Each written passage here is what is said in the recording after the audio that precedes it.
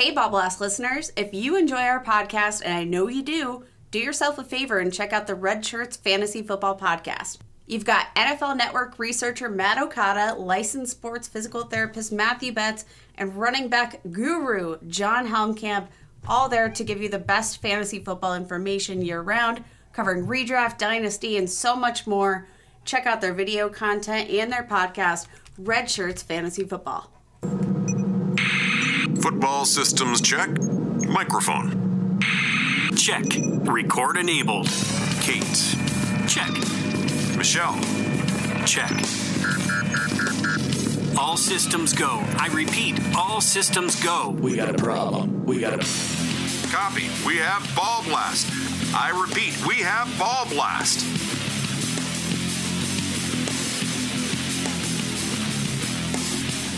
Ayo, ayo.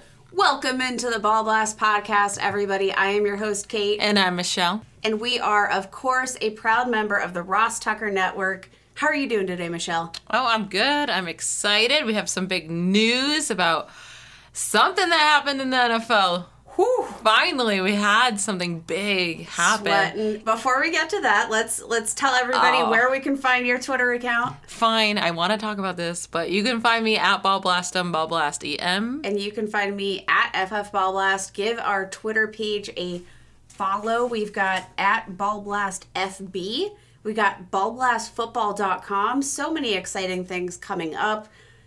Be sure to give us a follow. Don't miss a single thing. Hit that subscribe. Leave us a review if you are so generous and help others find the show. Should we get into the news? Yeah, I was ready right away. Okay. This just in. Breaking news. Former MVP Cam Newton has signed a 1-year contract with the New England Patriots. Let's go. Holy Moses, is that the most Bill Belichick move that's ever happened in all time? I think we knew it was going to happen, but the thing is, we thought it was going to happen pretty soon after free agency opened or after he finally got cut, and then it wasn't happening. And you're like, okay, maybe they do feel good about Jarrett Stidham, and I guess that's what they're going into the season with. And then all of a sudden it's like, no, we're going to actually sign Cam Newton. Joke's on you. I mean, they played the waiting game, so they actually got a very, very interesting deal for them, not for Cam Newton. Yeah. Not a great deal for Cam Newton. He is absolutely getting the short end of the stick here. He has a 1-year contract worth up to $7 million in incentives. Up to. 7.5. Okay, $7.5 million in incentives. Where would that rank if he literally played out, got every single extension? It's not great thinking that he's going to be the starter, right? I don't think it's going to be hard to beat Stidham. I don't think they sign him to be a backup. Cam Newton has too big of a name. He's done too well in the NFL. Got too big of an attitude problem. Yeah, he's not going to be a backup. And I think the reason why he had to sign this deal is there wasn't a lot of openings left of starters unless Jacksonville wanted to sign him and then he can compete with Minshew. I think this was the worst idea, absolutely, of all time. If I was Cam Newton's agent, I would slap him across the face. I don't agree with you at all. Hear me out. So the way that you could structure this deal, or at least for Cam Newton's perspective, the way that you can make him the absolute most money this season is to wait until the first major quarterback injury. Because they happen every year. Bad injuries don't just happen to bad teams. But right? Okay, but what if he goes to a team that wasn't as good as New England? He's not working with a coach as good as Belichick, and he goes to a garbage team, let's say like the Panthers? Yeah, and that didn't work out well for him, did it? No one wants to sign him. So if he goes to a team it absolutely worked out well. We don't care about real football. For this podcast, I don't care. Is Cam Newton productive for fantasy football? I don't like him as a person. I think he's cute with like the kids. But right now and we're talking about real football. Like that's what we're talking about right here. And we're talking about Cam Newton's life. He doesn't care about fantasy football. For him to sign this deal, I think it's really good for him. Not this year, but when you get to team up on a team that you're not going to make too many mistakes on. Like it's the Patriots. Belichick's not going to allow that. You're going to win games because their defense is great. The surrounding pieces around you, maybe the receiving options aren't the best, But the surrounding pieces around you, you're going to win games. And that's going to get you a contract with another team if that's not the Patriots after 2020. I think this is very smart of Newton. I think in the long haul, it works for him. This year, no, it kind of sucks. I think in the long haul, it's great news. It's great news for us in fantasy because it gives us another team that we can actually use the pieces from. Because I was scared off this whole team when we don't know what Stidham would be. He could be great. He could be the worst quarterback in the league. We have no idea. So those pieces were getting really scary. Now with Cam, it gets a little less scary.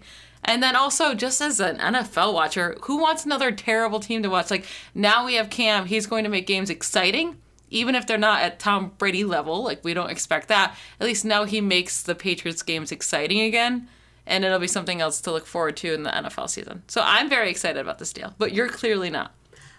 It's not that I'm not excited about the deal. I think the prospect of Cam Newton working with a coach of Bill Belichick's caliber in that offensive system, super exciting. The fact that Cam Newton gets to return to the football field, presumably healthy, really exciting.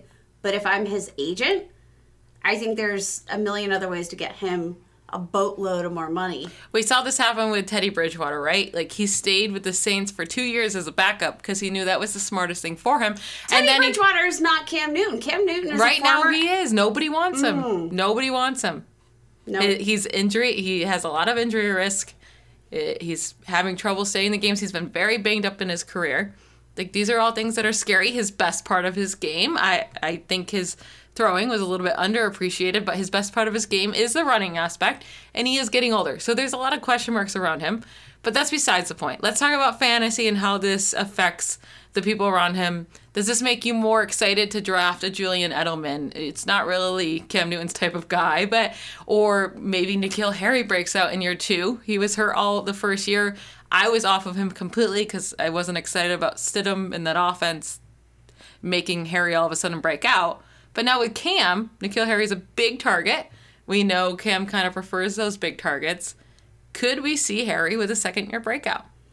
I think N'Keal Harry definitely showed flashes. I think the buy low window, like in your dynasty leagues, that's shut, slam shut. But would you draft him in redraft in the later rounds? He's going really late. I would. I would probably consider him at this point in the 9th or 10th round. Yeah, I was thinking 10th. Like, it's still going to take a big jump up, and Cam and Harry still have no connection, right?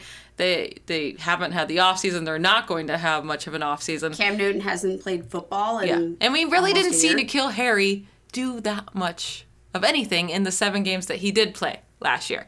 So that's a big risk that you're taking there drafting him. But I think if he stays in that 10th, 11th round, I'm okay taking the risk there. Julian Edelman gets a little bit more interesting. I don't know. I just don't think he's going to have the same He gets more success. Interesting, I think, just because of the fact that I expect a more productive offense and possibly more scoring opportunities.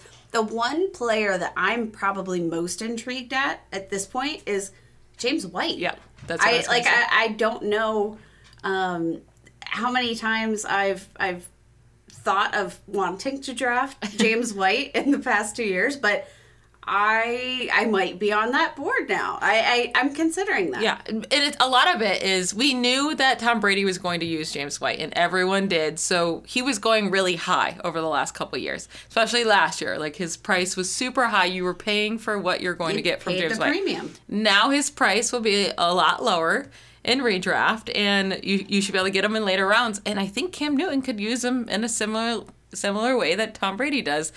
I mean, we saw Cam Newton use Christian McCaffrey like no other.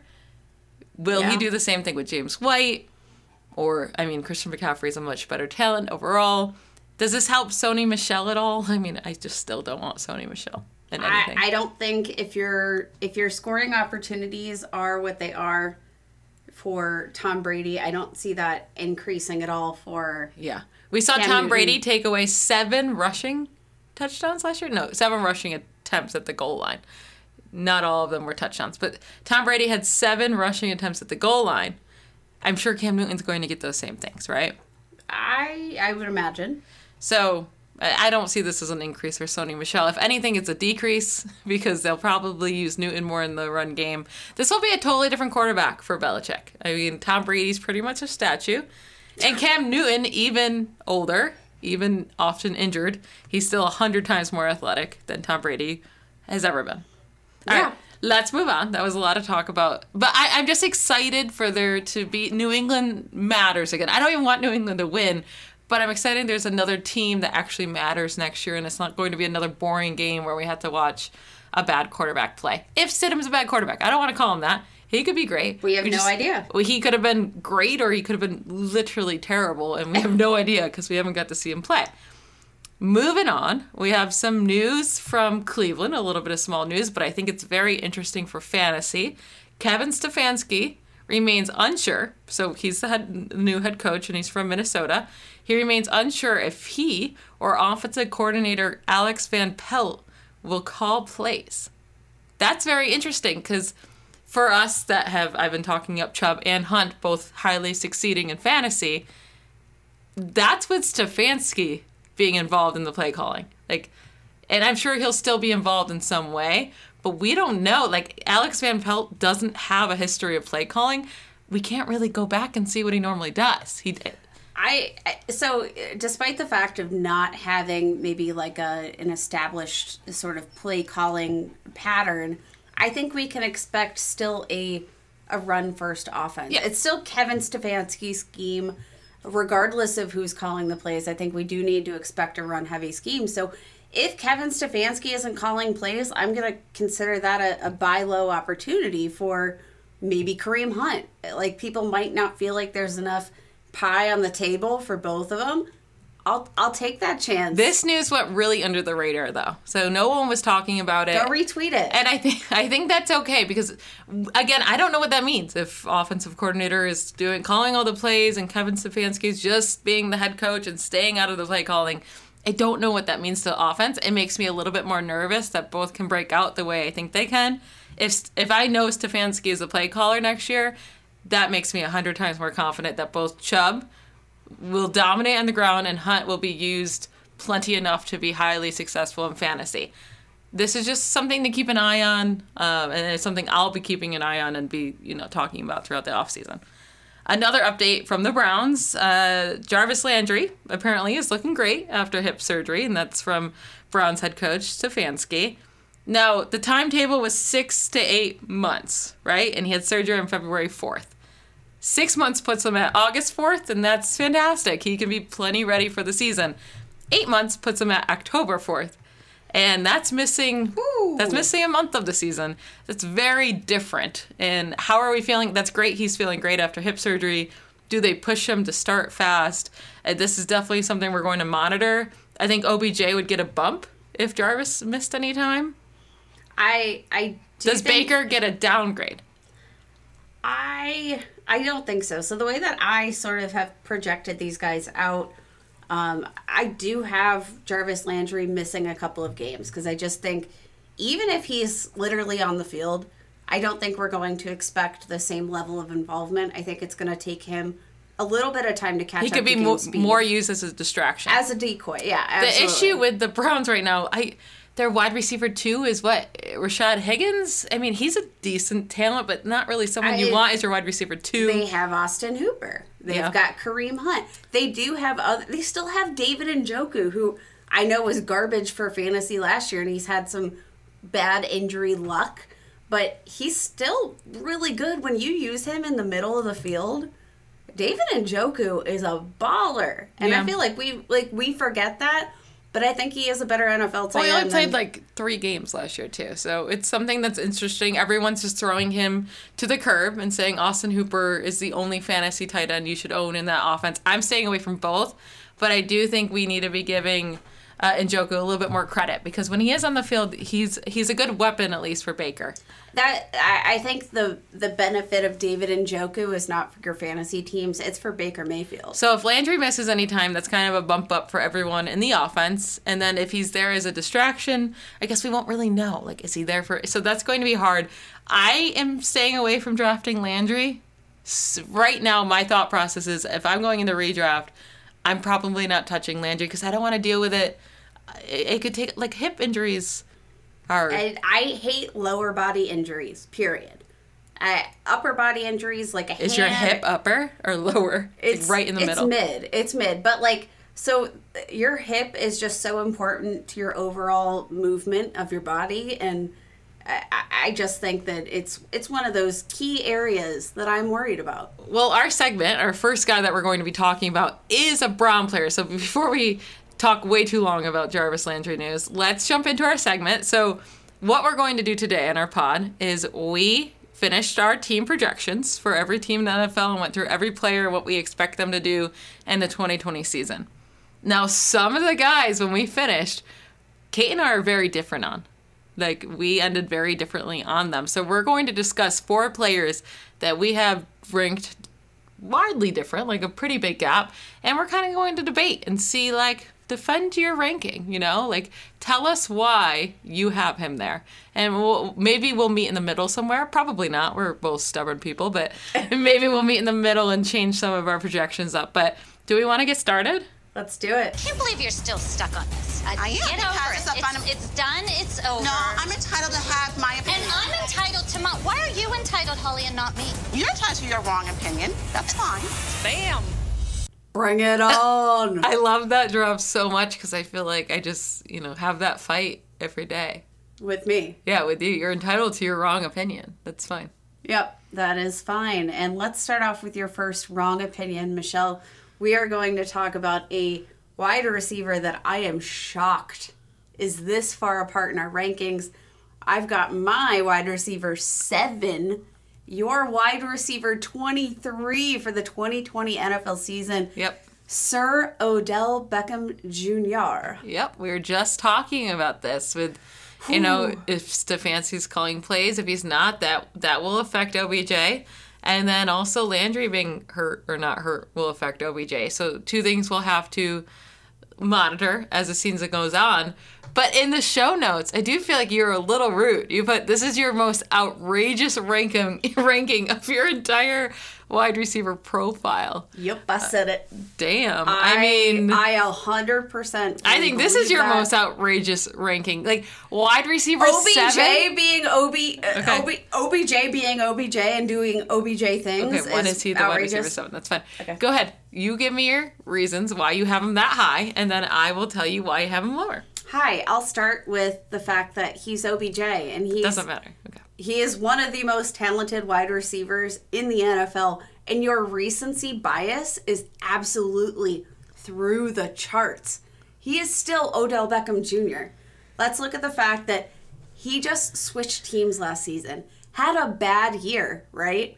Mm-hmm. Still managed 1,000 receiving yards. That doesn't matter. Was entirely inefficient. He was very bad for fantasy. And exactly. But when we look at his overall metrics, we have to expect some regression, right? So his catch percentage down to 55%, career average 62%. Do we expect that to go up once he's got another year healthy? Because let's not forget, he had a sports hernia injury all of last season. He was playing injured, and the sports hernia injury is like extremely painful. That's your groin, Michelle. That's your groin. It hurts. It hurts. Anyway, so he played injured all of last season. Still considered a down season, even though he managed 1,000 receiving yards. Only had 4 touchdowns. I'm expecting all of these things to bounce right up. The first 3 years of his career, 12 touchdowns, 13 touchdowns, 10 touchdowns. He's definitely got room to definitely expand in terms of his catch percentage. How long has it been now since he was great for fantasy? He was great for fantasy in 2018. For a little part of the season. The issue with him, he's been hurt a lot. He played 12 games. 77 receptions. But he came on, so we have to remember in 2018, I owned him, actually, in one of my biggest leagues that I pay attention to. And by week 5, I didn't even know if I should actually drop him. It was so bad. You weren't going to drop Odell. He was almost unplayable. I mean, and I just had to keep holding on, and then finally he came on, and then he got hurt. This is just the type of player he is. He's just all over the place. He is not this type of player. All you have to do is look at his first 3 seasons in the NFL. And I know that was 2014 through 2016, but he's still the same player. He has played under terrible circumstances. He's played injured. So you're not worried about the injuries at all. So I'm not. In Because 2017, they're he missed completely different injuries. 2017, he missed almost the whole year. And then 2018, he was pretty bad for a lot of the year and then got hurt and missed a chunk of the year. And then last year, he played all season. That's great. But you're saying he suffered because of a sports hernia. So you almost wish he didn't play because you were starting him in your lineups and he was scoring you no points. When are we going to see a fully healthy OBJ? Is there going to be enough targets to go around to make him dominant? This is the last season. Like, this is where I will say this is my last season going all in on OBJ. It was his least efficient season. But I think, like, when I'm looking at, chance for regression to his career average, I'm looking at what circumstances might have led him to be less efficient. I'm looking at the injury. I'm looking at the fact that he changed offensive schemes for the first time. He changed offense. He changed quarterback. There was a lot going on last season. And now he's changing offensive schemes again.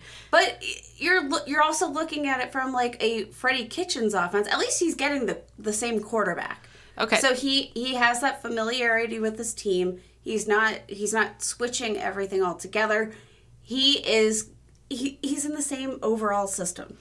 They might run more, yes, but... Yeah, they're going to run more. And he was the wide receiver 32 last year. 32 in fantasy points per game, scoring 12.6. And that's 12.6 PPR points per game. So we can take away a lot of those if we're looking at half or standard. Cole Beasley was at 12.3. So only 0.3 less points per game than OBJ. It was a very bad fantasy year for him.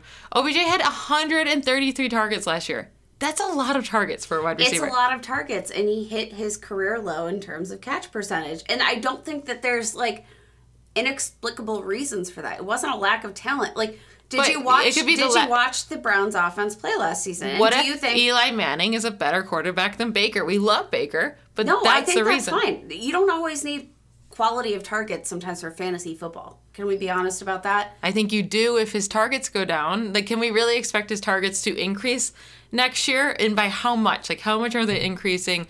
What's going to be the massive change? I don't think you need to expect his targets to increase. So his rookie season, OBJ had 130 targets, but was more efficient with those targets, had a 70% catch rate, which is above his career average, but also managed 1,300 yards, 12 touchdowns. I think the thing that we're missing from this argument is the fact that, like, you say they're going to run more. That's great. That helps OBJ. If they are pounding the rock, guess who's wide open? It's Odell. You can say that, but I think he's going to be very inconsistent. So, yes, he will have some boom games because the running game will be on and, Odell's going to be open and he'll get his targets in those certain games. But last year, we already saw him be so inconsistent. I mean, he had 9 games of his 16 games with less than 60 receiving yards. 5 of those were under 50 receiving yards. He only had 4 touchdowns. And guess who that reminds me of? Stefon Diggs, who used to be last year, was under Kevin Stefanski. Everyone says Stefon Diggs is the best route runner in the NFL. I don't care about talent sometimes, okay, guys? Like, I know Odell's great. I know he has the talent. I know Stefon Diggs has the talent. But it doesn't always turn in consistent fantasy points. And last year, Stefon Diggs either killed it, he was either fantastic with 150 yards, or he had 20 yards, and he just killed your team. Like, there really was no in between.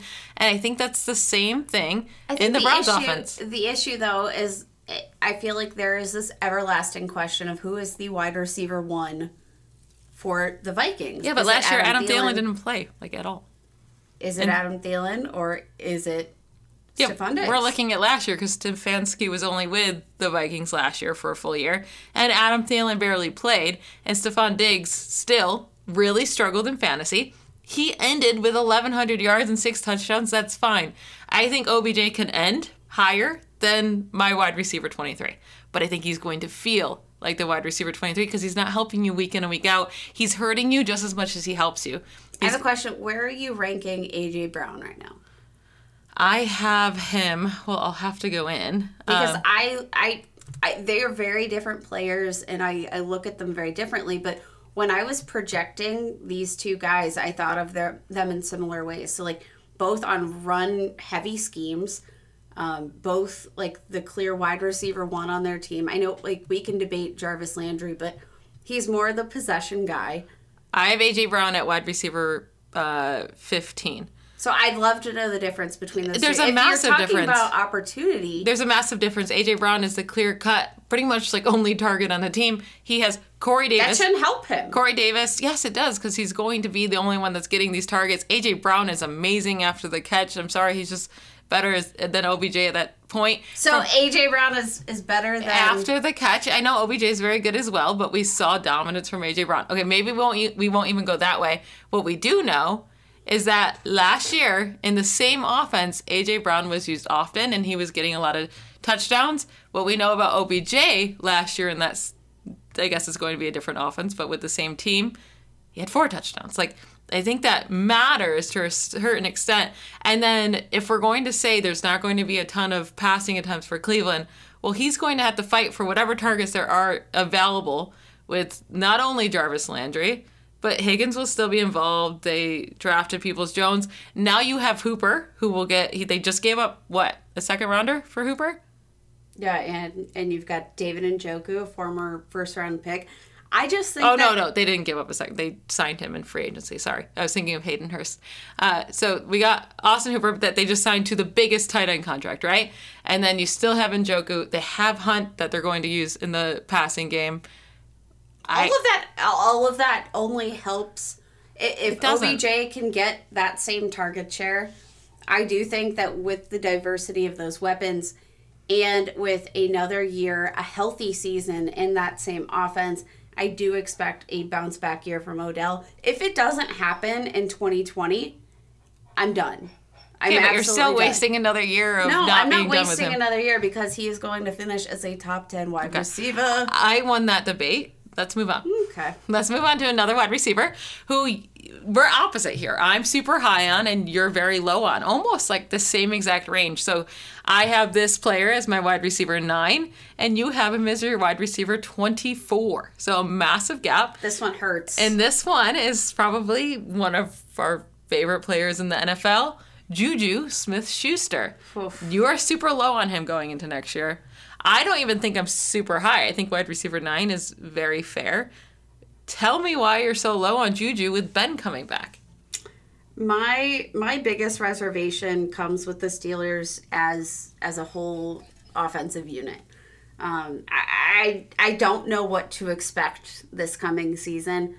I still didn't know what to expect last season with Ben, without Antonio Brown, and we didn't get to see that sample size whatsoever. So even the games that we saw, Ben wasn't healthy. He injured himself in the first game of the 2019 season. I still have no idea what that's actually going to look like with Ben under center. If I am going to have that many question marks about an NFL offense, and I think Juju's definitely going to have the most targets on that team. I think you will have I've got him projected for 72 receptions, 1,006 receiving yards, 7 touchdowns. How many targets? 108. 108? Is just Ben refusing to throw to Juju? No, but I think they've got a lot of mouths to feed. That is wildly low for a wide receiver 1. On the Steelers, that seems very unlike the Steelers. Then who's, like, how many is Deontay getting at that point?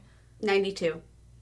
So you have Pittsburgh being a pretty low passing offense next year. I'm projecting them for 610 passing attempts. That's a lot. I think they're going to get the running backs and continue to involve the running backs. I do think Chase Claypool is going to see some volume. I think they're going to continue to involve James Washington, continue to involve Deontay Johnson. I think the issue is that, so while Juju is the number 1, I don't think they have a clear number 2. And I think that almost hurts Juju in a way because it just sort of further dilutes the target share. Juju is a guy that I absolutely love for Dynasty. He, I think, just turned 23. Am I right on that? He's a guy that I love. He's one of my favorite players, but there are just so many question marks about how that offense will run. I could see them being a little bit more run heavy. I projected them for 610 pass attempts, but I don't think it's out of the realm of possibility to have them lean more on the run if James Conner is available and on the field. I only have Ben with 590 passing attempts. Okay. But I have Juju with 144 targets. How do you protect And I think the rest of the that's team? low. So I have Juju with 144, Deontay with 95, James Washington with 72, Chase Claypool with only 27. I don't have Chase Claypool being very involved at all in his rookie season. Maybe that goes up, but I think if Chase Claypool gets involved, I think all that does is take away from Washington and not Juju. Like, I don't think that's going to take away from them. I don't have Eric Ebron and Vance that involved. Like, I have Ebron with 68 targets, Vance with 32. I have Connor getting his normal 78 targets. Like, that's very reasonable for him. He's heavily involved in the offense. But, like, I have Juju as the clear-cut wide receiver 1. Juju is Ben's man. And, yes, we didn't get to see very much of it last year because Ben was hurt in the first game and he only played one half of the second game. But in those 6 quarters, Juju had 13 targets. And that was with Ben injured already and hurting. So I still think Juju is Ben's clear-cut number 1 guy. With Deontay breaking out last year and showing how good he was and proving that he can be the X receiver, the outside receiver, I think he can stay there. Deontay's on the outside, Juju's in the slot, and then we use Washington as the Y receiver on the opposite side, on the outside, and then maybe get Claypool involved anyway we want to. But if Juju's out of the slot all the time, I think the biggest issue with Juju last year was, of course, injuries. He was dealing with that toe injury for most of the season and then was dealing with the knee and the concussion, and then Duck and Mason Rudolph weren't targeting Juju, and I think Juju's biggest struggle is separation, right? He's really good at contested catches. Separation isn't his strong suit. Ben doesn't care. Ben throws it to Juju because he trusts him. Duck and Mason weren't willing to do that. They didn't see the separation. They weren't throwing it to him because they didn't, they're too scared to make that mistake. And Ben's not. Ben will throw it into Juju. So I think that's the difference there. Why Juju struggled a lot more than Deontay struggled. Because Deontay can create separation. We saw that. So I'm going back to Juju. He was the wide receiver 8 in total fantasy points in 2018 when he was great with Ben. And you might say, well, that was his elite season and he was only the wide receiver 8. His total points would have been good enough for the wide receiver 2 in 2019. He scored more points in 2018 than Chris Godwin or Julio Jones or DeAndre Hopkins did in 2019. It's just a great year for wide receivers in 2018. It made Juju look less elite than he actually was. He was so good with Ben healthy. And maybe AB had a big to-do with that, but I don't think so. I definitely think that I could be missing out big time on Juju. I think it's a great buy low opportunity in dynasty leagues, redraft. There's just so many players I like in that range in like the 2nd through 4th round where I feel like I could get a great asset. See, we're opposite. In dynasty leagues where I have to keep Juju for multiple years because that's what dynasty is, or, I can try to trade him, but he could lose value. We already saw now without Ben. He's 23 years old. But I'm saying without Ben, even, he had his injuries. We had to take that into account. Not every quarterback is brave enough just to throw it to him. Like, is he getting Ben Roethlisberger in 2020? You don't really know what he's Ben getting Roethlisberger. You don't know. In redraft, I'm all over Juju. I love him. I will be drafting him because his price is very fair. What is he going? 3rd round, 4th round? He would fall. For me to bite, he would fall to the 4th. You're rude. You're rude to our Steelers guy. I love Juju. Let's go on. We're talking about all wide receivers today, which is odd for us. We'll get to a tight end shortly, but let's talk about one more wide receiver. Mike Evans. He's your boy. Yeah, I am way higher on him. So Mike Evans is my wide receiver 11 for 2020. He's your wide receiver 26, Kate. He's your favorite wide receiver in the league. Why are you hating on him? It definitely doesn't have to do with hate. So this is a move that literally it always has to do with hate if you're ranking them low. It just means you hate them. It Sorry, doesn't, Twitter. It can't mean anything else. It means you hate them. I forgot, Twitter. Yeah. Sorry, Twitter. It definitely does not have anything to do with Mike Evans' hate. I love Mike Evans. It has to do with the quarterback. I know this has been talked about through fantasy Twitter, through lots of podcasts, lots of articles, but Tom Brady is under center. Tom Brady does not go deep. When is the last time that Tom Brady... That's a lie. When is the last time that Tom Brady has reached for the guy who averages 15 yards per target. Gronk, when he had somebody to average. He had Julian Edelman and James White last year. It has nothing to do with who he had last year. It's when was the last time we actually saw him use a deep threat guy that wasn't a yards after the catch guy? Because that is what Brady makes his money on. Smart, intelligent throws where he knows that his receiver is wide open to get extra yards after the catch. The last time I think we could look at a player who even compares to a guy like Mike Evans is Josh Gordon. He was great, right? He was absolutely great in that offense. But even if we stat him out for 16 games when he played 11 games in a season with New England, still only had 99 targets. Came up with 1,047 yards and 4 touchdowns. I think that's the most ridiculous comparison. Josh Gordon, who hasn't been good in the last 5 years, even with Seattle, it's he was not about the talent. It's absolutely not about the talent. It is because Mike Evans is a way better wide receiver than Josh Gordon. It is not about the talent. It's about who gets targets. Okay. Does Tom Brady want to target somebody down the field? Last year, who can't separate. Last year, Tom Brady was lower in deep percentage passes, like targets that went 20 yards. Average depth of target was 8 yards. That's fine. That is not where Mike Evans makes money. Again, he had no one to pass it to. Who is he going to throw to deep? Mohamed Sanu? Like, N'Keal Harry hurt and also not good in his rookie year. I'll say in his rookie year.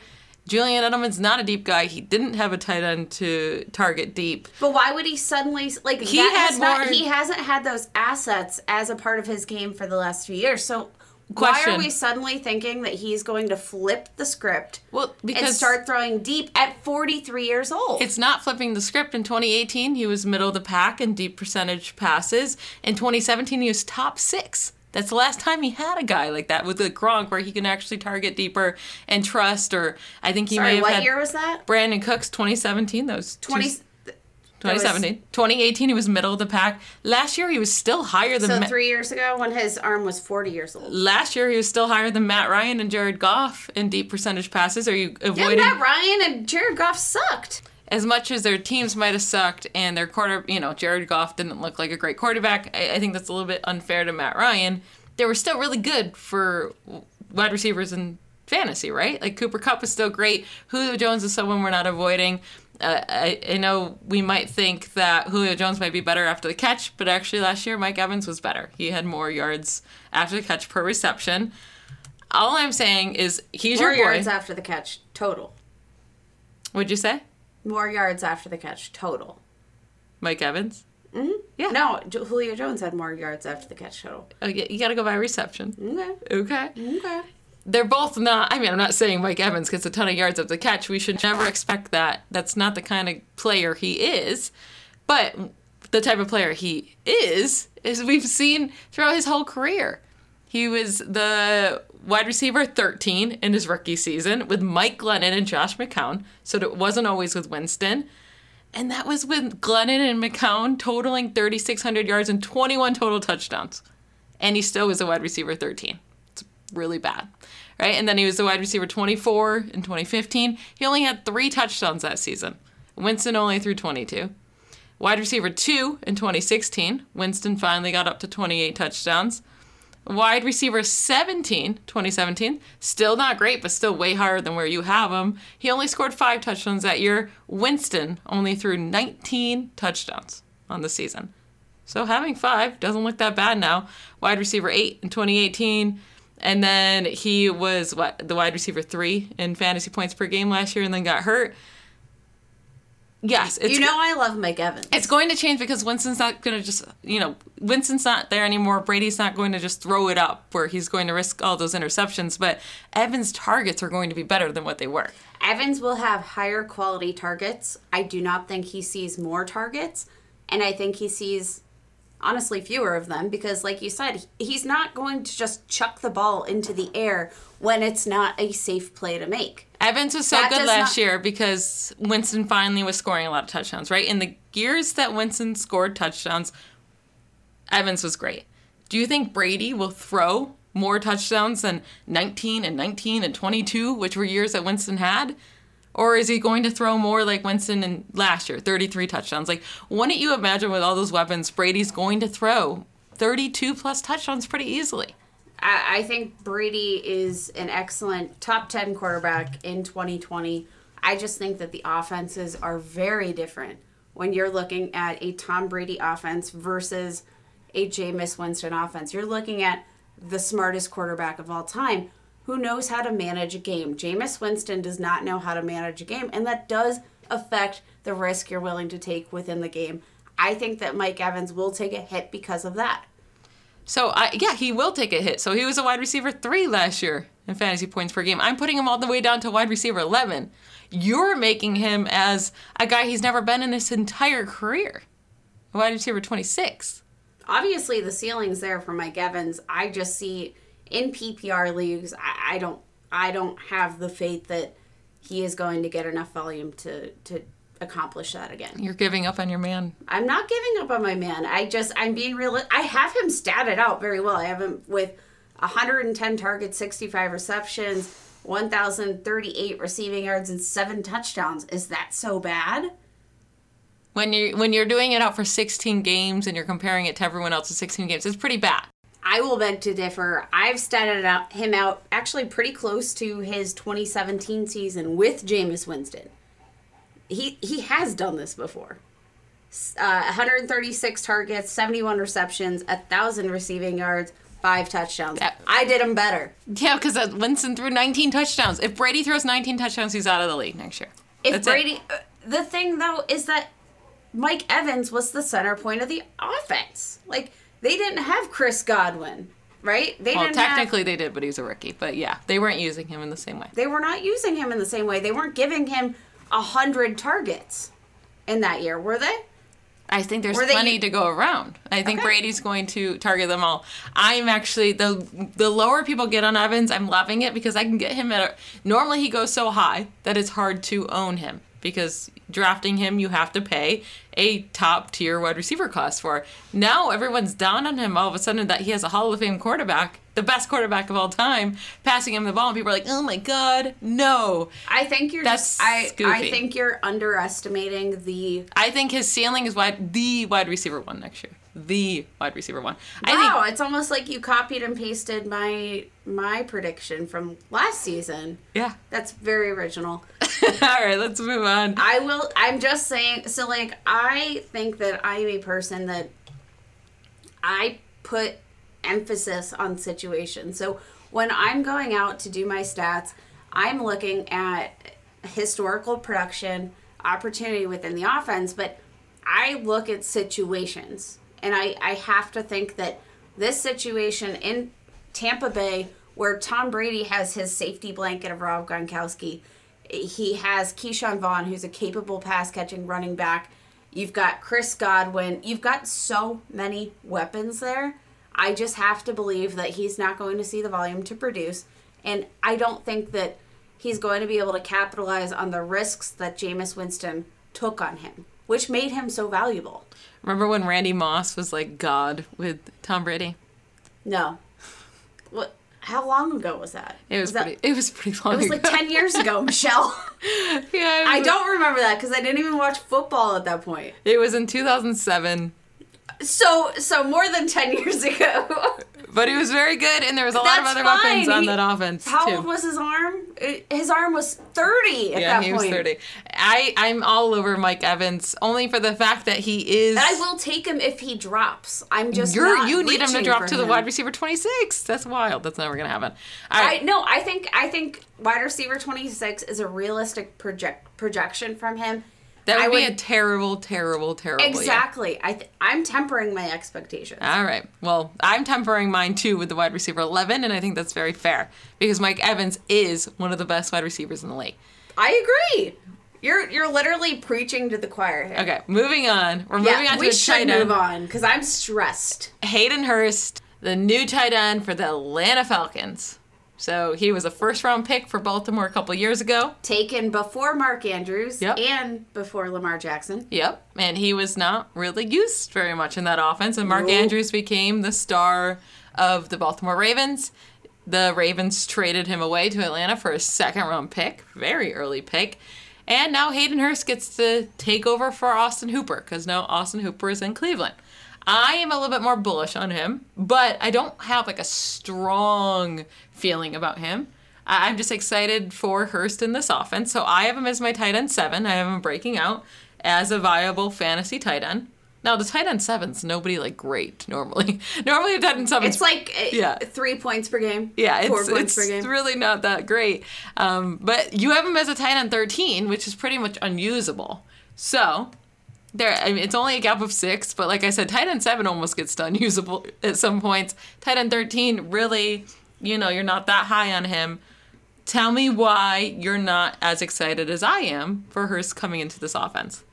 So... I think that next season, if we see some sort of connection, I will be much higher on Hayden Hurst.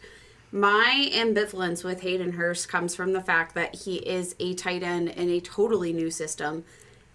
Matt Ryan and Lamar Jackson are very different quarterbacks, very different schemes.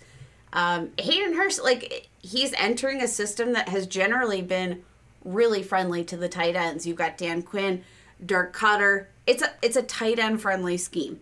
100+ targets to the tight end in each of the last seasons, but I'm looking at Hayden Hurst as a new asset who hasn't really gotten the chance to shine in a full-time role yet. You need time to accumulate your bearings, if you will. You need, and also Hayden Hurst is an old man to break out. He actually is a pretty old man. I think he's 26. 27? Yeah, he's older. He is very old, but we haven't seen him in that full-time role as far as a pass catcher. I do think that the opportunity is there, but if the offense does want to get Calvin Ridley more involved, also look at the fact that they just acquired Todd Gurley, who is going to command a buttload of targets. I have Todd Gurley down for 60 targets, and I think that's low. Oh, I have him for way more than that. I don't have the Calvin Ridley breakout like everyone else does. I still have Ridley at 115. I just don't have him being this top 12 wide receiver like people predict for Calvin Ridley. I think it's going to be a similar offense to last year where Julio Jones is the clear-cut wide receiver 1. He's the alpha male in that wide receiver group. You have Does he have the most testosterone? You have Calvin Ridley as a very solid wide receiver 2. Like, as an NFL team, that's a great wide receiver 2 to own. He will be a solid wide receiver 2. He'll get you those safe points from week to week in fantasy. Then he has ceiling, too. I have Gurley actually getting a handful of more targets than Freeman had last year. Freeman had 71 targets last year in 14 games. So I think I have Gurley around 78, 80, and I think that's very fair. I think we can all say Gurley's a little bit more talented than Freeman overall. I feel like overall. I lowballed everybody in my projections. And then I do have Hurst taking over that Hooper role. Now, not exactly the same. I'm not giving him all of his targets, but a big part of why Austin Hooper was so great is they knew how to use him. They know how to put him in the zone, get him in the perfect spot, pass to him. It's not like Hooper's beating these defenders man-to-man. It's not like Hooper's this amazing talent. I do think Hurst could play that role. And Matt Ryan and the Atlanta Falcons, I don't really know who it is, but I'm thinking it's Matt Ryan because it's been his whole career. He loves the tight end position. So he's been in the league since 2009, 2008 or something like that. But he's had Tony Gonzalez from 2009 to 2013. And Tony Gonzalez always had over 100 targets. Now, Tony Gonzalez is a Hall of Famer. So we'll let that be. So again, Tony Gonzalez retires after the 2013 year. 2014's a little rough. Their top tight end was Toilolo.